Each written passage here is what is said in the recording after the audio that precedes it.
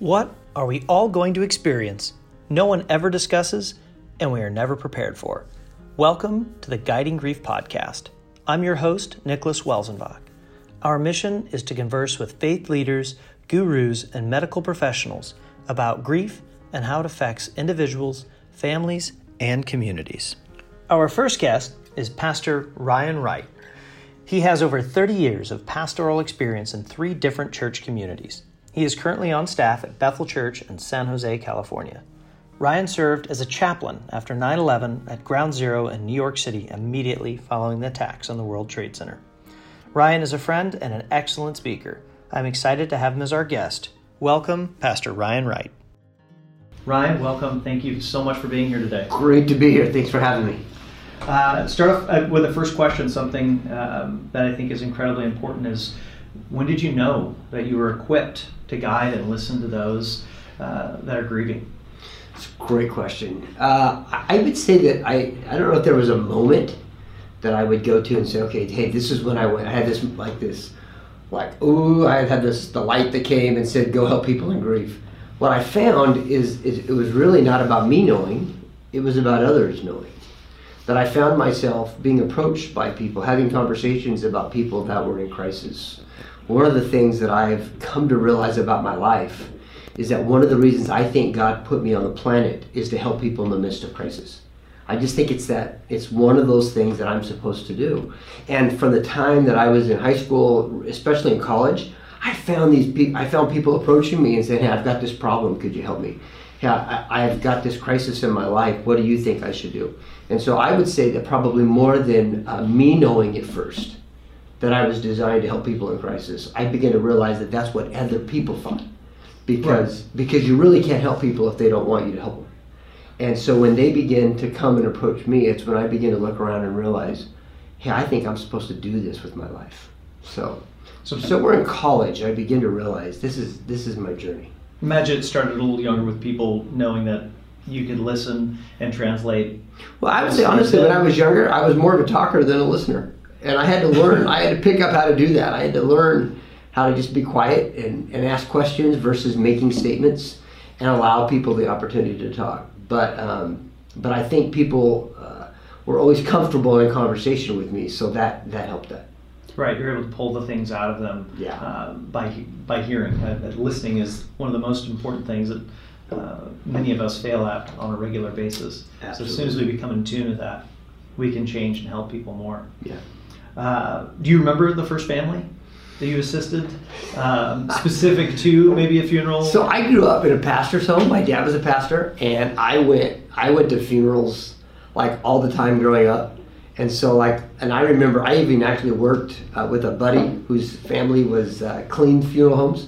And I remember that was just kind of I look back at my life now and I go, oh my goodness, man, God was just designing these experiences. Right, and you're still connected to it and I'm still connected to it. But the first funeral I ever officiated, I was a young pastor. I worked in Atwater at a place called Winton, California, which most people won't know what Winton is. It's a small farm community right next to a small farm community. And Atwater was the big of the two. But I was in Winton, California, in the San Joaquin Valley, and I got a call. I was just a youth pastor, and I got a call from our senior pastor, and he said, hey, there's a family that needs someone to do a funeral. Would you go do that funeral? And I said, sure, when is it? He said, it's in 1 hour. Oh. And so this was my first, I'd never done this before, so I just put on the suit that I had, and it was a graveside service, and I walked down there, and no one told me it was a cremation. And so I was expecting to see this casket, and they had put this person in a cigar box. And so I'm kind of like, there's a story behind it. Yeah, I think so. But first I thought, well, it must have been a small person, because I wasn't even familiar yet with cremation. And so we went through, I get there, and this guy has this t-shirt on. It was pretty wild. And he says, I like my women like I like my cars, hot and fast. And I'm like, oh, okay. And it's got a chick with a bikini on this Charger, and I'm sitting there as a young pastor, and I just had no clue.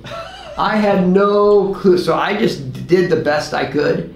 But I learned on that day that there's never going to be a perfect circumstance, that funerals are for everyone, that it's not just a moment of refined people. Everyone everyone goes through grief, and they do grief in their way. And it's an interesting thing that this cigar box was very comforting for that family, because this guy loved to smoke cigars. And they just came as they were, and that's the best way for us to handle grief as we are, to do it in our way, and everyone grieves differently, and so we allow people to do that. So that was my first funeral experience right there. That's incredible, because you have to remove so much prejudice going in. You have this idea that this is how we do things, this is how it should be done, and there's an A, B, and C to beginning, middle, and end. And the next thing you know, they're shaping the way that you need to guide them. And I would say, Nicholas, I would say that in my earlier years, I tried really hard to help people grieve right. And because I thought there was a right. I thought there was a right way and a wrong way, and so I really worked hard to put them in my box. And that wasn't as effective. I look back now and realize, oh, there's a better way to do this. Everyone grieves differently. Some people are expressive in their grief, and we need to give them permission to cry and to talk and to share stories. And some people are reflective in their grief. That means we need to let them just sit quietly. We don't need to ask them to talk. We don't need to try to get them to express themselves. We just kind of need to let them be present. And for people that are reflective in their grief, sometimes for them just to show up at the funeral is just a huge part of their grief process. Right. And if we're not careful, people get in a funeral and they look around and they try to do I just can't think of the term right now. Stop, cut that, take a comparative grief analysis. We get so sometimes we get people at funerals and we watch people doing comparative grief analysis, and they're trying to see how much that person loved the deceased compared to how much they loved the deceased. Right. And that's just a skewed analysis, because we all grieve differently and we can't compare. And so allowing each person to go through their grief process in their way, I've learned over the years, is just the right way to do that.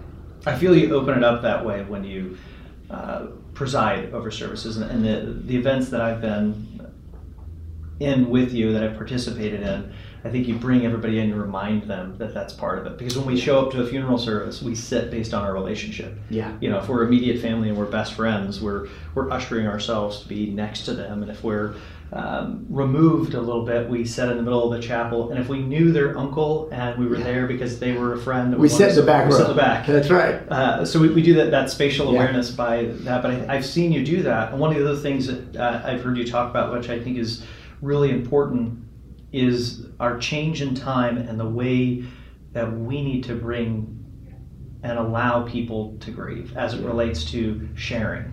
Because in the past, you'd show up at a place and you've said something similar to this, and you're at that Christmas dinner, that holiday dinner, and everyone says, you know, don't talk to his wife about his husband passing. That's not something we should do. Don't mention John's name. Don't mention John's name, but she's waiting for someone to She's open it dying up. inside. Absolutely. Because all of her thoughts, all of her memories are about John and Christmas. Absolutely. And she would love for someone to share that with her.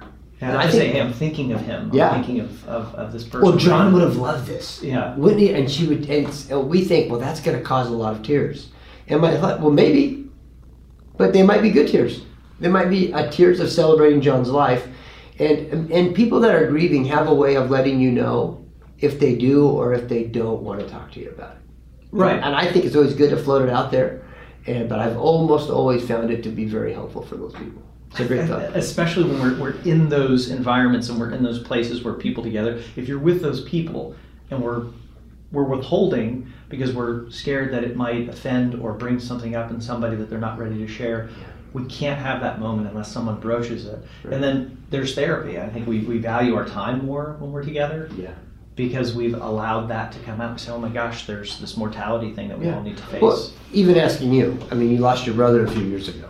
When you get together as a family, you guys like to talk about your brother. That's the sole purpose of us being together, I feel, this day now, is to celebrate Nate. That's how we refer to it. And it is. And so from your experience, how is that helpful to you? Why is that helpful to you? For all the right reasons. We're keeping him alive, keeping his memory alive, and then all the wonderful things in his altruism in life, we're able to continue to share how he's wonderful. So it's incredibly important someone had showed up to an event that we had for Nate, and they had lost a loved one, and they said, geez, I wish we did this. In hindsight, we're looking back, and we've just not necessarily buried or pushed it under the rug, but we decided that we weren't going to have the conversations. When some people bury their loved ones, they bury all the memories too. Right. And they never allow themselves to enjoy that. And I just say, hey, don't put everything in the casket. Leave some stuff out. Because there's some stuff that you really want to hang on to and remember and celebrate about that person's life. Nate made an investment in your life. He when he died, everything didn't die with him. Everything he gave to you is still living. Right. He's getting compound interest on that investment. And so I think it's wonderful that your family gets together and runs a race. They get together and run a race in Nick's honor. Nate's honor. Yeah. Not your honor. You're not dead yet. I'm there. I get to be there. That's and I think that's a beautiful example of, hey, we don't have to forget those we lose. We can allow their memories to live on. As a matter of fact, right after 9/11, in September 11th, we put banners all over the country, and they said, "We will never forget." Right.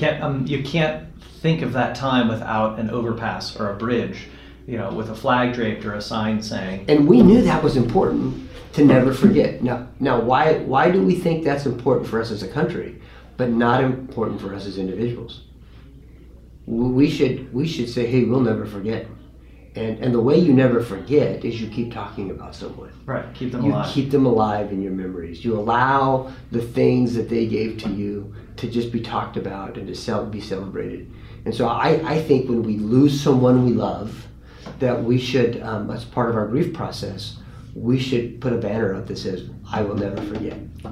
That's incredible. So, can you talk a little bit about your experience at 9/11, and you've shared things in the past that are just eye-opening as related to being on the ground and amidst the rubble and chaos, and how you were able to help any of those individuals grieve? Yeah, I would say in light of your question you asked first about, hey, when did you realize? I would say 9/11, well, I knew before 9/11 that I was supposed to help people in grief.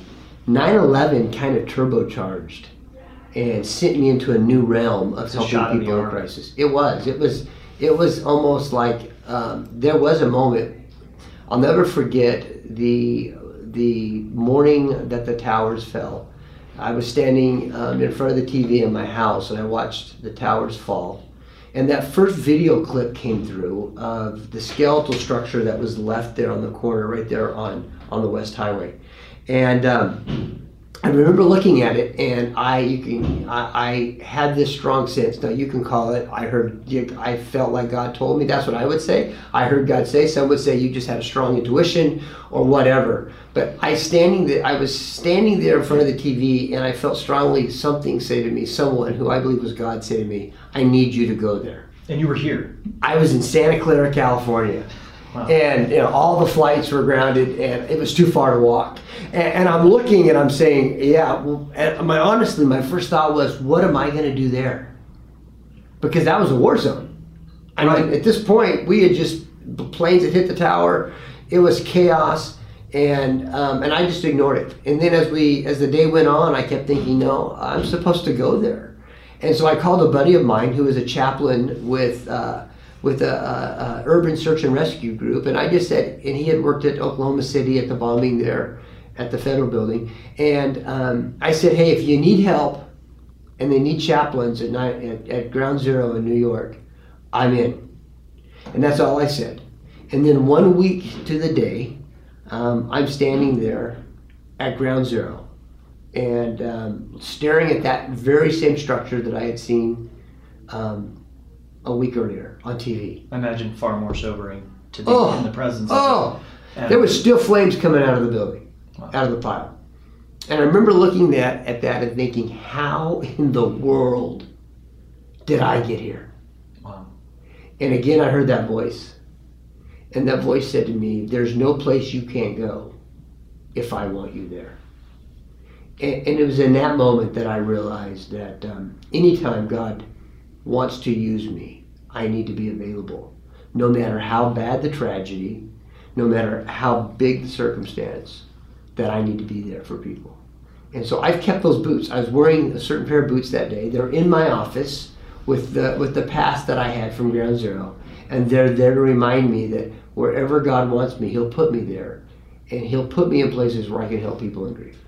And so that's what 9/11 was. So now, today, I'm very mindful of the fact that when I'm meeting with a family, that as poignant as 9/11 was for us as a nation, that when they lose a father or a mother or a spouse, that for them it's like one of their towers has fallen. That they set in their own personal ground zero, and it's probably even more meaningful to them than 9/11 was for us as a country, because it's far more personal. And Right. so when I went to Ground Zero, my job basically was to just sit around with police and fire department, with their personnel, and we looked at the pile and we talked for 2.5 weeks. Just talked about life, about death, about grief, about what do we do with this, and it was pretty meaningful, and some poignant moments that happened there were pretty incredible. That's incredible imagery to liken those two things. And I remember the first time that I'd heard you share that message about those towers and how it likened it. It immediately impacted me because I got it. Yeah. I got it. And I think sometimes someone thinks about, no, you can't. Those things are not the same, but they are. Our entire country grieved together. That's one thing that we all have in common. Sure. It was the first time in our history, or maybe the only time in our history, that something happened that changed the course of the world and the universe. That's right. And it was about those two towers. But a tower, you lose someone. Yeah. And I've shared in the past, one of the things that I don't get when you're in the midst of that grief, that denial stage, and you're looking out in the sea of people and the world hasn't stopped. Yeah. And you're like, did you not get the memo that this thing has fallen, that this pillar of my life, and... You want to go and get in the middle of the street, you want to stop traffic and say, don't you realize that my brother is no longer here? How can you go on with life as normal? Right. And that's a normal feeling for people. But that path that's associated with our country grieving and with us grieving, there's parallels Totally. in there, and how none of us have forgotten that took place in our country. None of us forget the loved one, hopefully, that we've lost. But we have an evolution of grief, and it never goes away, but it constantly needs to be addressed. Was there anyone there that you had a resounding impact on, or in turn had a resounding impact on you? Well, that's a great question. Whether or not I had a resounding impact on them is their story to tell, Right. not mine. I could probably think, I changed a lot of people's lives, and everyone's going, yeah, who was that? Yeah. But I think there was some meaningful conversations that I had. I'll tell you what I learned. The three things I learned from Ground Zero. Number one, I learned that when there's a tragedy like this, we all need each other. Everybody needs somebody. And it was an amazing thing to me when I went to Ground Zero to see all the different people that came and contributed to helping the cause, whether it be construction workers that were cleaning out the pile with their machinery and with their welding, or it be a master chef that was in a blown out building serving a gourmet meal to firefighters, police officers, and the National Guard, or it was McDonald's handing out burgers and boxes of chicken nuggets as people were walking by. There was feet doctors that were there making sure that everyone's feet were okay. I mean, there was a masseuse that was there making sure that everybody was taken care of. It was an amazing thing how we all came together, and we were all aware that we needed each other. That in tragedy, we need one another. And then the third thing that I think was really evident, it's amazing how we all were aware of the fact that we all need a power greater than ourselves to help restore sanity to our lives. We live in a nation where sometimes prayer is kind of the taboo thing. And everybody wanted to pray at 9/11. Everybody wanted to talk about God and where was God. And we had a lot of questions. But we all were looking, you could turn on the TV and you would see people from all different faith walks getting together for prayer services. We all intuitively knew we needed a power greater than ourselves to restore sanity to our lives. And again, that parallel, every single time we lose someone, we we need to have look service. eternity. We need to take that pause. Yes. And I mean, we've I'm sure both experienced something similar when we're meeting with a family and we're having a conversation about the service itself and whether the person lived a faith-based life or not. Yeah. As soon as they get in there and say, hey, Ryan, I don't want to have any religion whatsoever, but I need the 23rd Psalm. Yeah. We have to do an Our Father and a Hail Mary. Yes. Yes. Let's make sure we pray, but let's not be religious at all. Whatsoever. Sometimes people say to me, hey, I don't like organized religion. And I say, well, I'm the right pastor for you because I'm not very organized. And so, or reverent for some people's taste. But you're right. There's a spiritual aspect to it. We're all physical, emotional, and spiritual beings. And however you choose to believe, or whatever you choose to believe about that, we can't ignore that. I mean, when we just go to a service, or we're at the bedside of a loved one who just passed away, there's an obvious absence of that person. We see them, we recognize them, but it's really obvious to us that they're not there because they're not the same. They've moved, and the question always comes to, where did they go? And I think our thoughts always, when you lose someone and they die and they move on, well, when you have someone that's moved on in eternity, your thoughts always go to the place where your loved one is. And so I think that's always a mindset that we have and a thought that we have there. And how to grieve that is the challenge for us. So you asked a story about 9/11, and it was the middle of the night when I encountered one firefighter. And it was, I would say probably like 2 a.m. And when I was there, I covered the night shifts so that the chaplains who lived in New York City could go home, be with their families, and come back the next day. And so we would come about 10:30 or 11 o'clock at night, and then we would just be there because this ground zero kept going 24/7. They never stopped working. There was lights, big generators with lights all around it. It was almost like a Hollywood set. It was like you were waiting for someone to yell, cut. Or hoping. Hoping, right. Yeah, it was so surreal. But it couldn't have been real. So it was about 2 o'clock in the morning, and I was walking again, kind of in that general area where that skeletal structure was of the tower. And I saw this firefighter sitting, and he was sitting down on a sidewalk, Indian style, and I looked over at him and I thought, he doesn't want to talk to me. He just had that look. And you just learn as a pastor, you just learn that there's some people that have no desire to talk to you. I was wearing a clerical collar, so I really looked pastoral, and he just did not look. So I walked by him, but I kept being tugged to have a conversation with this guy. Right, I need to get involved. I felt like I was supposed to talk to him, and so God and I had this conversation, and I kind of heard God saying, go talk to him, and I said, God, I don't think he wants to talk to me. And then I walked by again, and God would say, I told you go talk to him. And I said, God, I don't think you heard me. He doesn't want to talk to me. And God's like, well, I don't think you're hearing me. I don't care what he thinks. I want you to go talk to him. Right. So eventually, whenever you and God don't agree, we should probably reconsider your position. And so I thought through, and I thought, well, okay, I think I'm going to go talk to him. So I went and I sat down next to him. And as I sat down next to him, he just began to talk. And he said, I lost 40 friends in there. And I just listened. He said, not 40 guys that I knew. He said, I lost 40 of my friends. And, when you think about that, that was back in the day when our phones had speed dial. That when he wanted to go have a beer with somebody, like 40 of those guys weren't there anymore.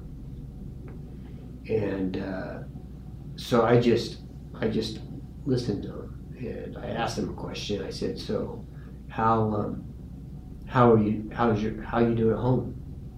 And he said, well, I went home after the first day I was here, and there was a big sign on the door that said, Dad, you're our hero.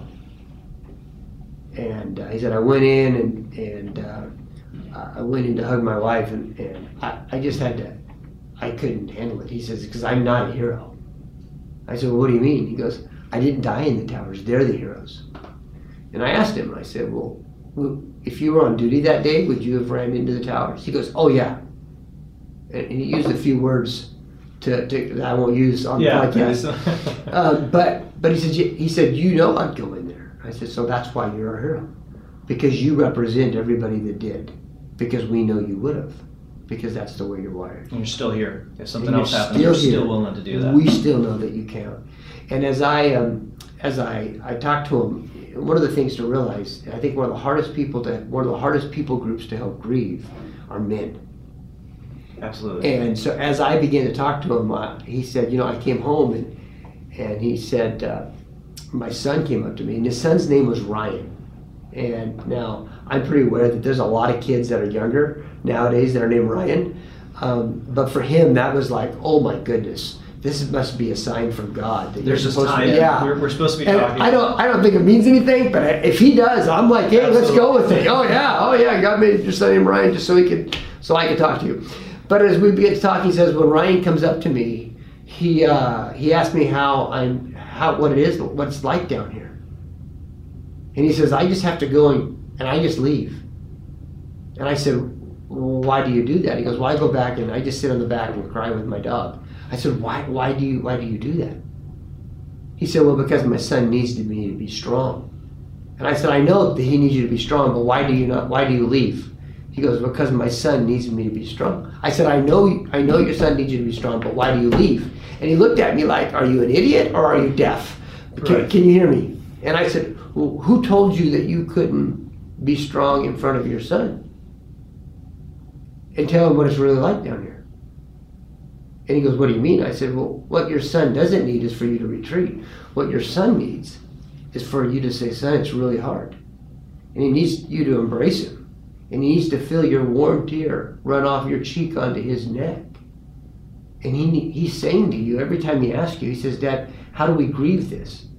Dad, how do we deal with this kind of a tragedy? And he's looking for you as his father to show him how to grieve. Permission. Basically, he needed permission. And I looked, and he's just got tears that are running down his cheek. And he says, you mean it's okay for me to cry? And I said to him, it's not just okay. It's imperative. It's important. It's how we cleanse. It's strategic. And we're wired. And he goes, my wife has only seen me cry twice in our 18 years of marriage. And I had to call her on, so I said, hey, I'm not Catholic, so I'm not here to take your confession. but that's too bad. Yeah, that's the good stuff. That exposure, that vulnerability. And Nicholas, here's what he said. He said, no one has ever told me that it's okay to cry. And I said, you have to do it. Permission granted is a lot of what men need. They just need to know it's okay to share their grief. And we just sat there together and we cried. And we just had this conversation. And I said to him, I said, hey, would you like me to come to your house and talk to your family? And he said, you know what, I live in Long Island, and that's a long ways away. And I'm like, dude, I came from California. Long Island just isn't that far from me. Yeah. But down the street. Yeah, but we had just a great conversation, and it's conversations like that where people are given permission to cry. So like whoever's listening today, they may not be a Christ follower, but I am. I'm a follower of Christ, and really look at his teachings. And one of the things that Jesus taught is that blessed are those who mourn. In the Sermon on the Mount, he said, blessed are those who mourn, for they shall be comforted. And I've always thought that was a peculiar statement. I always thought, well, because I don't feel very blessed in the midst of my loss or my grief. I don't go around going, hey, this is awesome, man. I'm blessed today. Yeah. So, like I said earlier, I've lived long enough now to know that whenever Jesus and I don't agree, I should probably reconsider my position. And so I've thought through what he might have meant by that. And I've come to this conclusion that Christ is saying to us, blessed are those who embrace the process of grief. It's not until you embrace the process that you will ever truly find comfort. So we found this firefighter at Ground Zero, and he was trying to do grief, but he wasn't allowing himself to go through the process.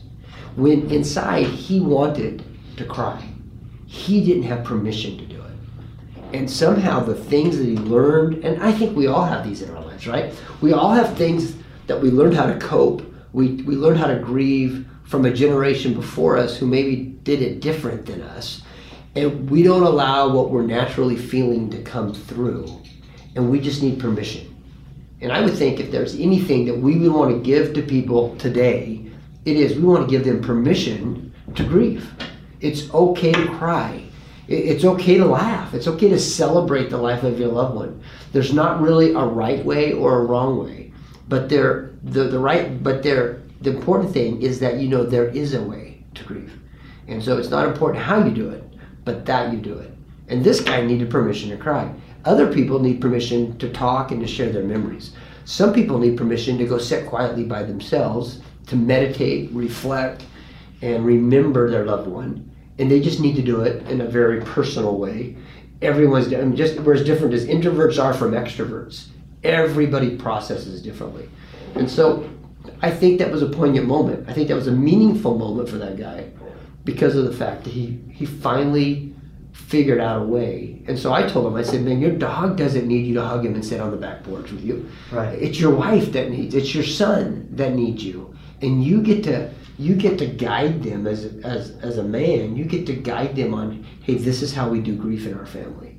And I think every man needs to understand our role in helping people grieve. So one of the things you're saying is that in time, we've evolved in our ability to accept things in our world. Yeah. Whereas if this had happened 50 years ago, the expectation might have been at that time, suck it up. Yeah. Let's go. Don't do that. Well, and we're living in a better time. Yeah. The way we responded to Pearl Harbor was that everybody went down and signed up for the Army, and we went to war. We fought. They didn't do a lot of grief stuff. But we found that even after they came back from war, from battle, that they didn't know how to handle their PTSD. And one of the things I realized in New York City was that on that day we had a country that was full of PTSD survivors. That people there's always a post-traumatic stress. Mm-hmm. And in police work, we realize that if someone witnesses a crime, if they witness a violent crime, they are eligible for assistance from the Victims Assistance Program. They don't have to be the person the crime was perpetrated against. They just had to be a witness. And in New York City, as I would drive on the subway, I would look around and I'd have the gear on that would identify that I'd been at Ground Zero. And one person would ask me a question, hey, what's it like down there? And we'd begin to talk. And then I would just simply ask, hey, tell me about your experience. Where were you when the towers got hit? Where were you when the towers fell? And I found myself in a subway car doing a critical incident stress debriefing with all these New Yorkers because they were all victims. They were all grieving. They were all in crisis, not just the people that were there that day. And that firefighter wasn't even there when the towers fell.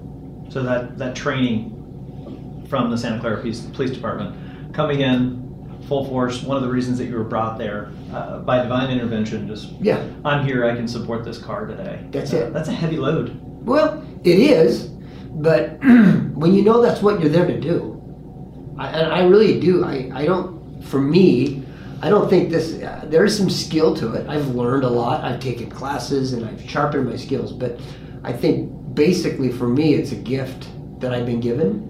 And gifts are typically an area of your life that you do naturally. And not everybody should help people in grief. There are just some people that's not their gift. They're better off go make a casserole and just drop it off after the funeral. But the key thing is, what is your gift? And you should be doing what you're gifted to do with your life. And if your gifting is helping people in crisis, well, then you need to find out where the people are and get there. And if your gifting is making a casserole, you should drop it off at my house. Right. So whatever your gift is, do it. So there is a heavy load, and honestly, I do a lot of work with funeral homes in our community. So I do about 3 to 6 funerals a month. Excuse me. And there's times that they get real heavy. I did 2 funerals last month. One for a 20-year-old young man who committed suicide, and another for a 12-year-old boy who committed suicide. And those were really, really hard. And you can't do those kind of crisis interventions and just walk away unscathed. I'm sorry. So I have people that I go to. I have people that I use to unload my grief on. Right. I pay a therapist. Yeah, I have a therapist, and I pay him, and I just say, hey, we need to unpack some. And some people say, well, you're a pastor, you have a therapist, and my question is, you don't have a therapist? Come on, we all need a therapist. So it is a heavy load. We're not designed to do that alone, though. We need to find people that can come alongside of us. Excuse me. Yes. Do you have a specific methodology approach in guiding families? There's the long-standing Elizabeth Kubler-Ross method, the 5 stages, and denial, anger, depression, bargaining, and acceptance. But I think that played an incredible role in how we would share with people at one time, but it has to have evolved. Well, do you use pieces of that? The thing I don't like about that is the word stages. Because stages imply that it's linear and that you can predict it. Right. And one of the things I know, I've learned about grief, is that the grief is not linear, nor can you predict when any of those things will happen. Now, I think those are all legitimate things that happen in the process of our grief. The denial and the shock that we go through. That all happens. That's all legitimate. You just don't know when it's going to happen. And I've learned, if you say, well, what is my methodology? I think the number one thing that I tell people when they're grieving is, oh yeah, that's normal. And you say, well, what do you mean? Well, we all grieve differently. So if someone comes to me and says, man, I am so angry. I say, well, that's normal. Right. Or they come and they say, I'm just depressed. Well, that's normal. That happens to people in their grief. That's a normal thing. And I think the biggest worry that people have in their grief is there something wrong with me? And it's an amazing thing how we want to make sure that we're doing grief right. And right, which is back to your initial thought that you thought you had it pegged at an early age. Yes. And then I think everybody else lives in that box too, that, hey, I've seen this method, and how do I get to acceptance? And so the best thing we can do for people in their grief is normalize it for them. Is let them know, no, you're not going crazy. When you go to the mall and everyone's just going on as if life is normal, and you feel like, what in the world is happening? Why are you not? That's a normal feeling. Nicholas feels that. Ryan feels that. Everyone feels that. It's normal. Now, you're not going to be able to fix that. Everyone's still going to go on with life. But it's normal for you to feel that way. And so that's probably, and there's always the exceptions. There's always some people that you go, that ain't normal. And you have to help them. There's some people that are saying, I want to take my life. Well, that's not normal. I got a plan how I'm going to commit suicide. That's not normal. Based on experiences. Based on experiences of grief. And so now we need to intervene in that area with more than, well, that's normal. Right. We need to step in. That needs attention. That needs attention. And you got to know when to refer. You got to know when there's something that's so big that you don't have time for it, or you don't have the talent or ability to handle it. You just got to know, hey, we got to get this person some help beyond me. Right. So when we know that, then boy, we're able to help people a lot.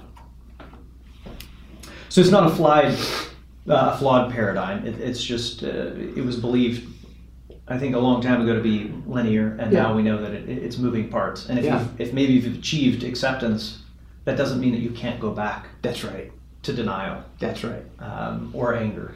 Yeah, or just shock. I mean, my wife lost her mom when she was 23 years old, and her parents were divorced, and her and her mom lived alone together. It was a huge loss in her life. Well, that was 30 years ago. And she still has moments where she just really, really, really misses her mom. That feeling never really goes away.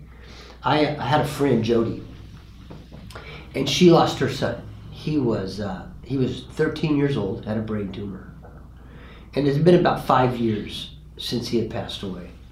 And And as her and I were talking one day, I just asked her, I said, Jody, describe to me what your grief is like 5 years down the road. And we grew up both of us in Modesto, in the Central Valley and of California. And there's a lot of tule fog and a lot of thick fog in that area in the wintertime.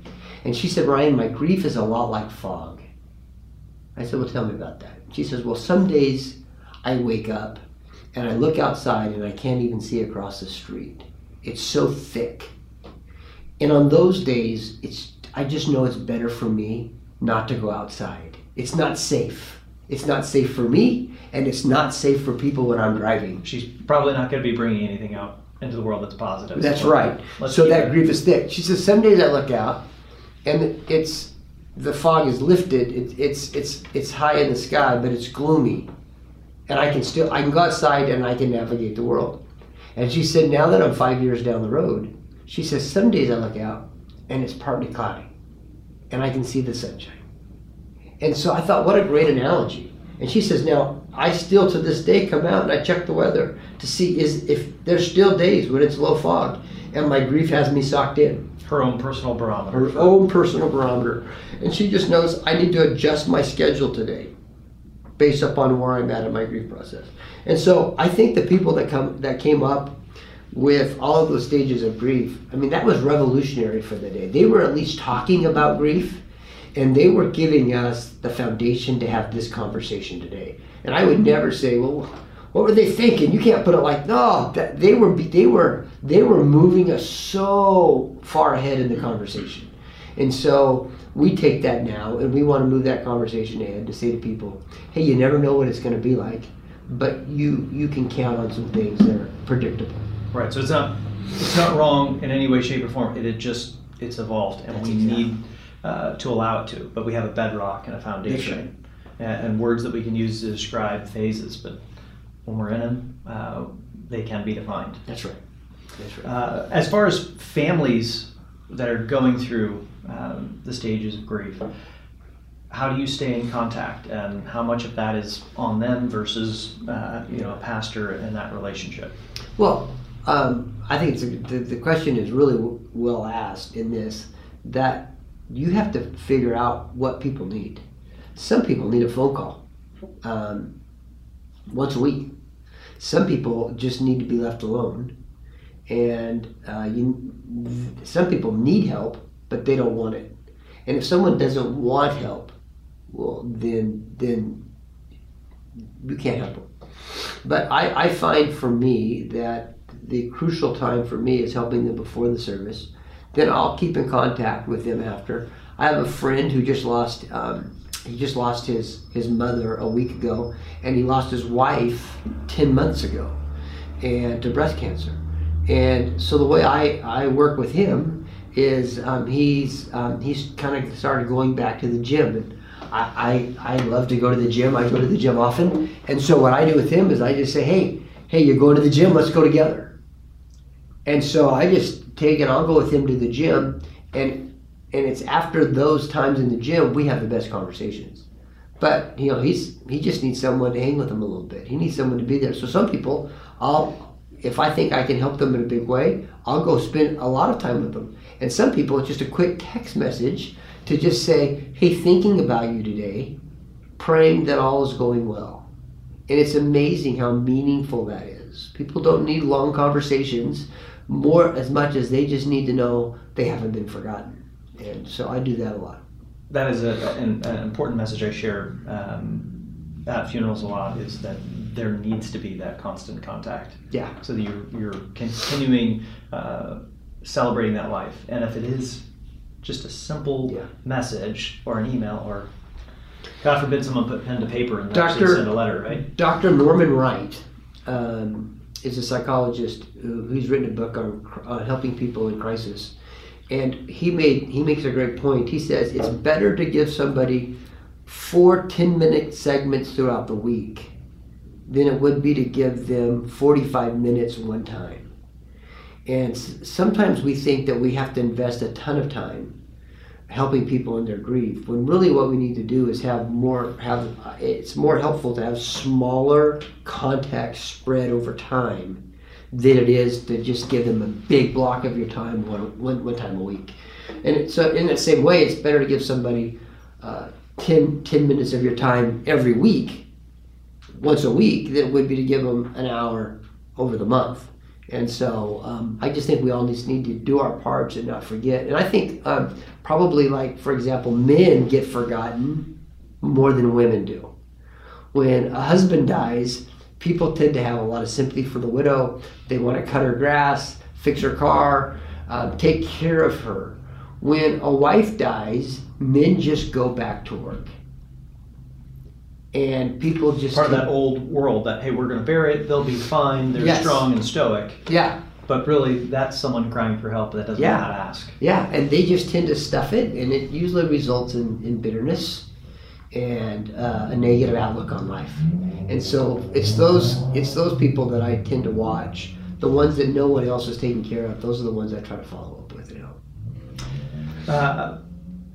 One of the things that I've experienced a bit of is kind of voyeurs in grief.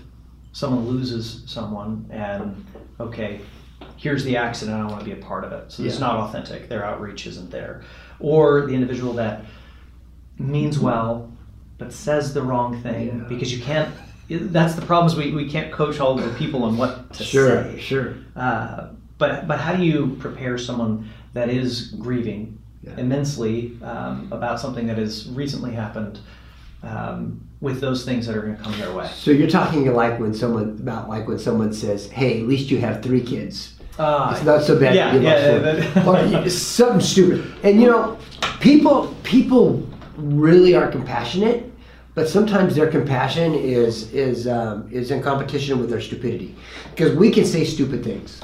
And I always tell people, there's times right now for you that you really need grace in your grief. To the person grieving, you're saying this. To the person that's grieving, I tell them, you need grace right now, don't you? Oh yeah, Pastor, I need grace because I'm forgetting things and I'm under a lot of pressure and I'm sad. I said, and people are letting grace flow to you. You need to know that during this season of your life, people are giving you grace. And the key with grace, it's really undeserved favor. The key with grace is that grace is most powerful not when it just flows to us, but when it flows through us. And so I always encourage them, in the same way that you are the benefactor of people's grace, don't let that grace die with you.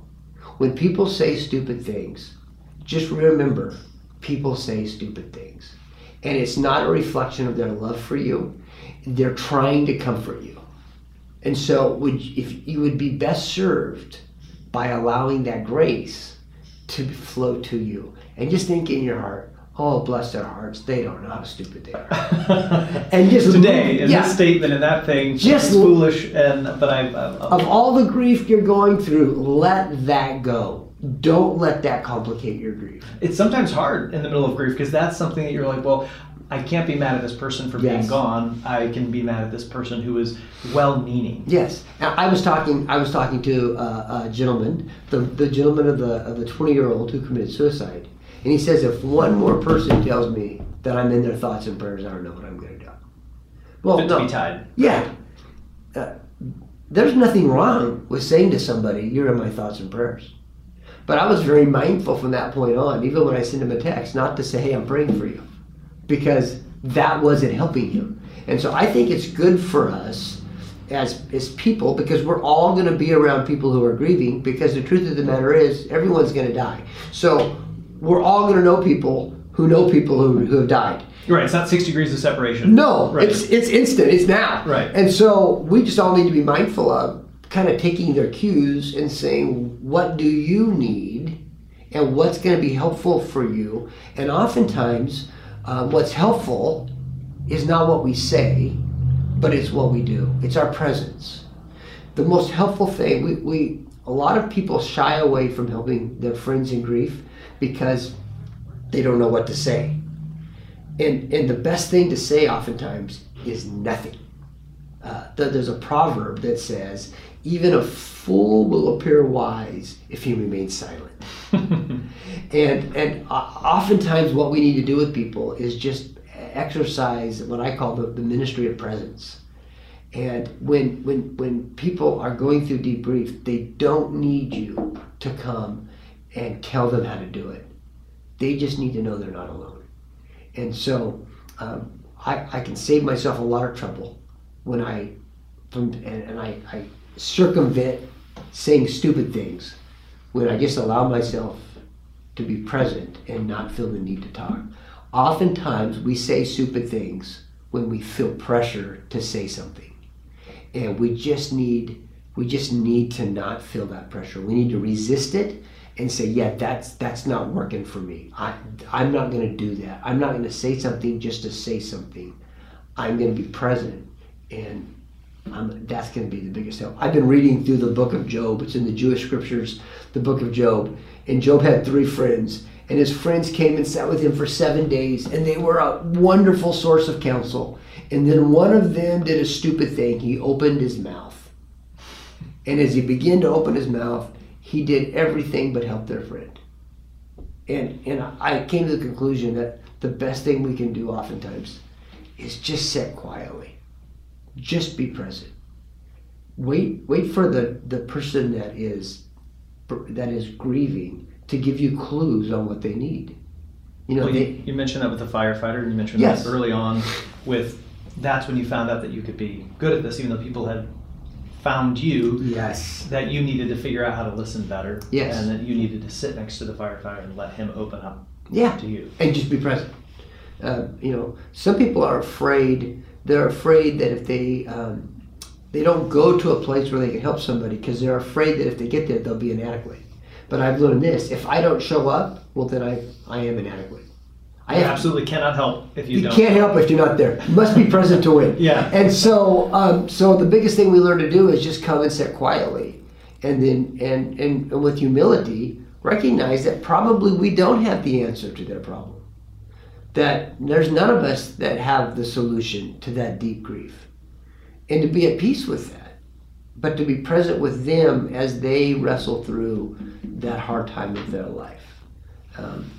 In the 23rd Psalm, which we mentioned earlier, everybody likes to have that at their thing. Right. Yeah. God said, the scripture says, David said, "You're my shepherd, I shall not want." Then he goes, he says, "You lead me in the paths of righteousness for your name's sake." And then he comes and he says this peculiar statement. He says, "You lead me in the paths of righteousness for your name's sake." And I think, that's awesome. I want that. I want to be in the paths of righteousness. Next line says, "Even though I walk through the valley of the shadow of death, I will not be afraid, because you are with me. Your rod and your staff, they comfort me." And the key on that is that even God, his presence is what helps us through the valley of the shadow of death. He is with us. And we can be that representation of God when we will go with people and we will walk with them through that dark valley. It's our presence, not necessarily our words, that make all the difference in people's lives in that time. And through.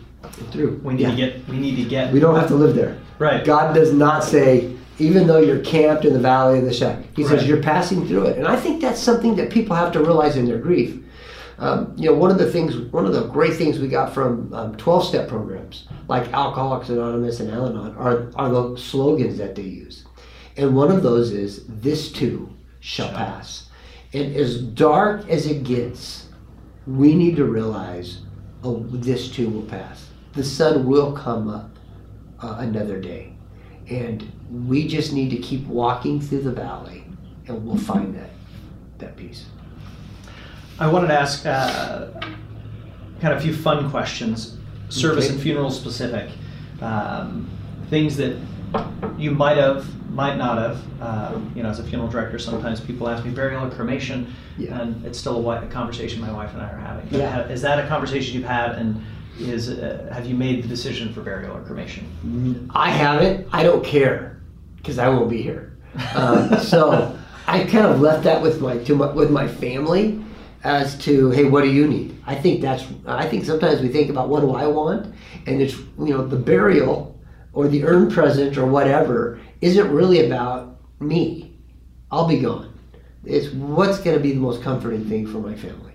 And if my family needs a place that they can go and they can come and remember my life and have my body there, okay, great, bury me. If they don't care, I don't care. If they want to cremate me, I think cremation is simply, and some people have religious objections to it. I just think cremation is just taking the deterioration process and just put it on hyperspeed. Boom, we're done. It's all finished. So I don't really care that much. I'm cheap, so I'd probably say just cremate me. It's a little cheaper. Save the cash. But service, is that important to you to have a service to celebrate? I think that funeral services are a huge part of the grief process. I'm often saddened when I hear that someone passed away and no one had a service for them. It's part of our culture, but it's an amazing thing how in our culture when someone dies, how we all hit pause on our lives and we stop and we come to this room and we remember them.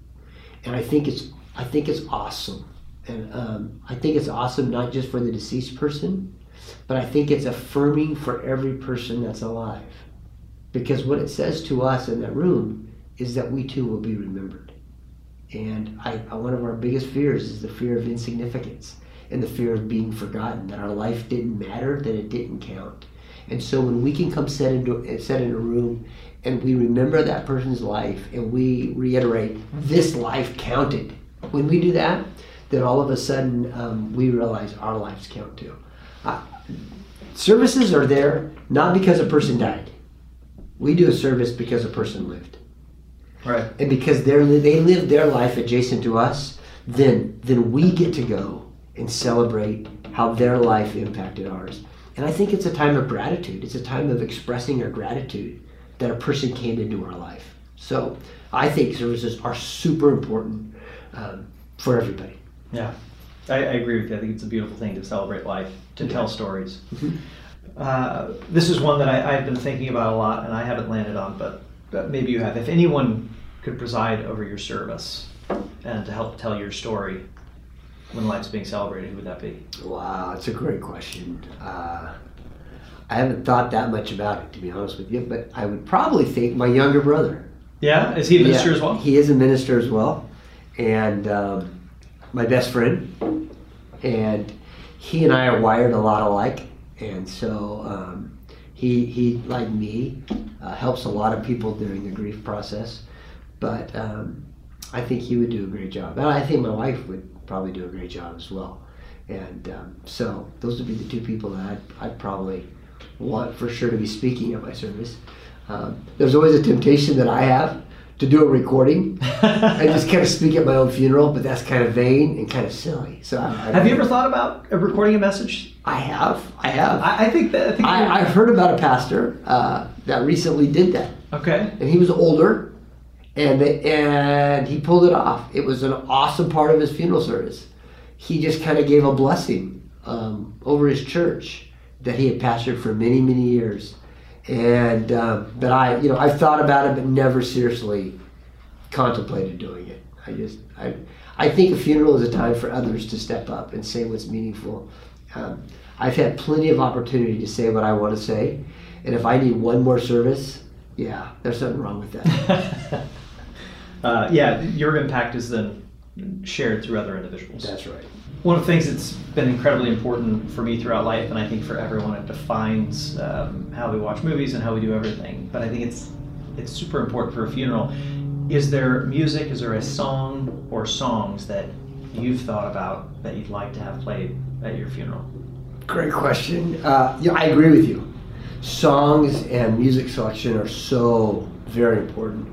I think you can do too many songs at a funeral, but I think if you pick the right song, it can really be so poignant and so meaningful. So I have a song that I thought for my funeral. I was driving in my car and I heard this song on the radio, and I thought that's the song for my funeral right there, which is a weird thought, right? It's just kind of a crazy thing, but the song is "Through It All" by a guy named Colton Dixon, and it just really. I was listening to it, and the first time I heard it, I cried. because the song talks about the fact that there's times in your life that are high, there's times that you win, there's times that you lose, but the consistency of all of it is that God has been with me through it all.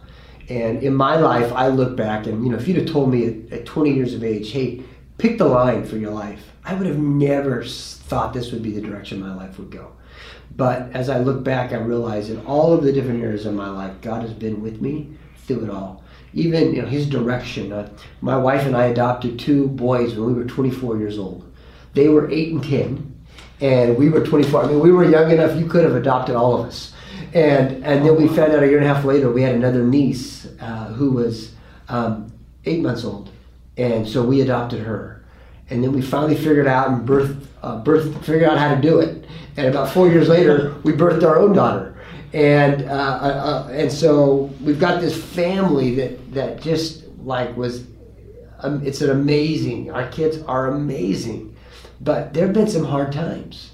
There have been some times when life wasn't good for us. When my wife's my brother-in-law committed suicide and took his life, that was a dark time. But I look back and I realized God was there through it all. That in the moment when 9/11 happened and I looked and I heard God speak to me, there he was. When I get down there and I'm overwhelmed and I feel overwhelmed and underqualified to help anybody, that God was there through it all, and he gave me the right words at the right time for the right person. And so when I look at, and that's just a snapshots of my life, when I look at all of that, I realize God's been with me through it all. And it would almost for me be a tragedy to come to my funeral and make it all about me. Because anything good that's come out of my life, I feel like God gets the credit for that. There's a lot of things that I've done that I've looked back and I thought, yeah, I'm not that good, but God is. And so through it all, God's been there. The ups, the downs, the highs, the lows, he's been consistent for me there. You talked about gifts earlier. Some people make a casserole. Yeah. Some people can guide you through your grief. And fortunately for Colton Dixon, he used that gift to exactly define a storyline. Yeah. For not just your life, but many others. Yeah. So, share your gifts. And he probably, that could have been a song he wrote in one afternoon. He just got a good idea and sat down. And we would think, how can you write such an amazing song so easily? And it's a gift. And that's basically one of the clues as to where we're gifted at, are the things that we do so easily that others look at and say, how do you do that? Well, and we go, well, what do you mean, how do I do it? I just.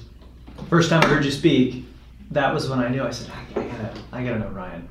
We guided over a service and took a room full of people that were all grieving all in mourning, and defined with similarity where we all were, whether we had lost someone that year, earlier, but it was, and put that together. I'm not that good. So I just gotta say, that's God. That every gift that he gives us, and sometimes I think in the religious worlds, we think that our gifts are only to be used within the church or the faith organization. But when God gives us a gift, that gift is never intended to be used for our benefit. It's always intended to be used for the benefit of others. And I think that there's a lot of gifted people that are missing the whole purpose of their life because they're using their gift to gain wealth rather than to add wealth to people.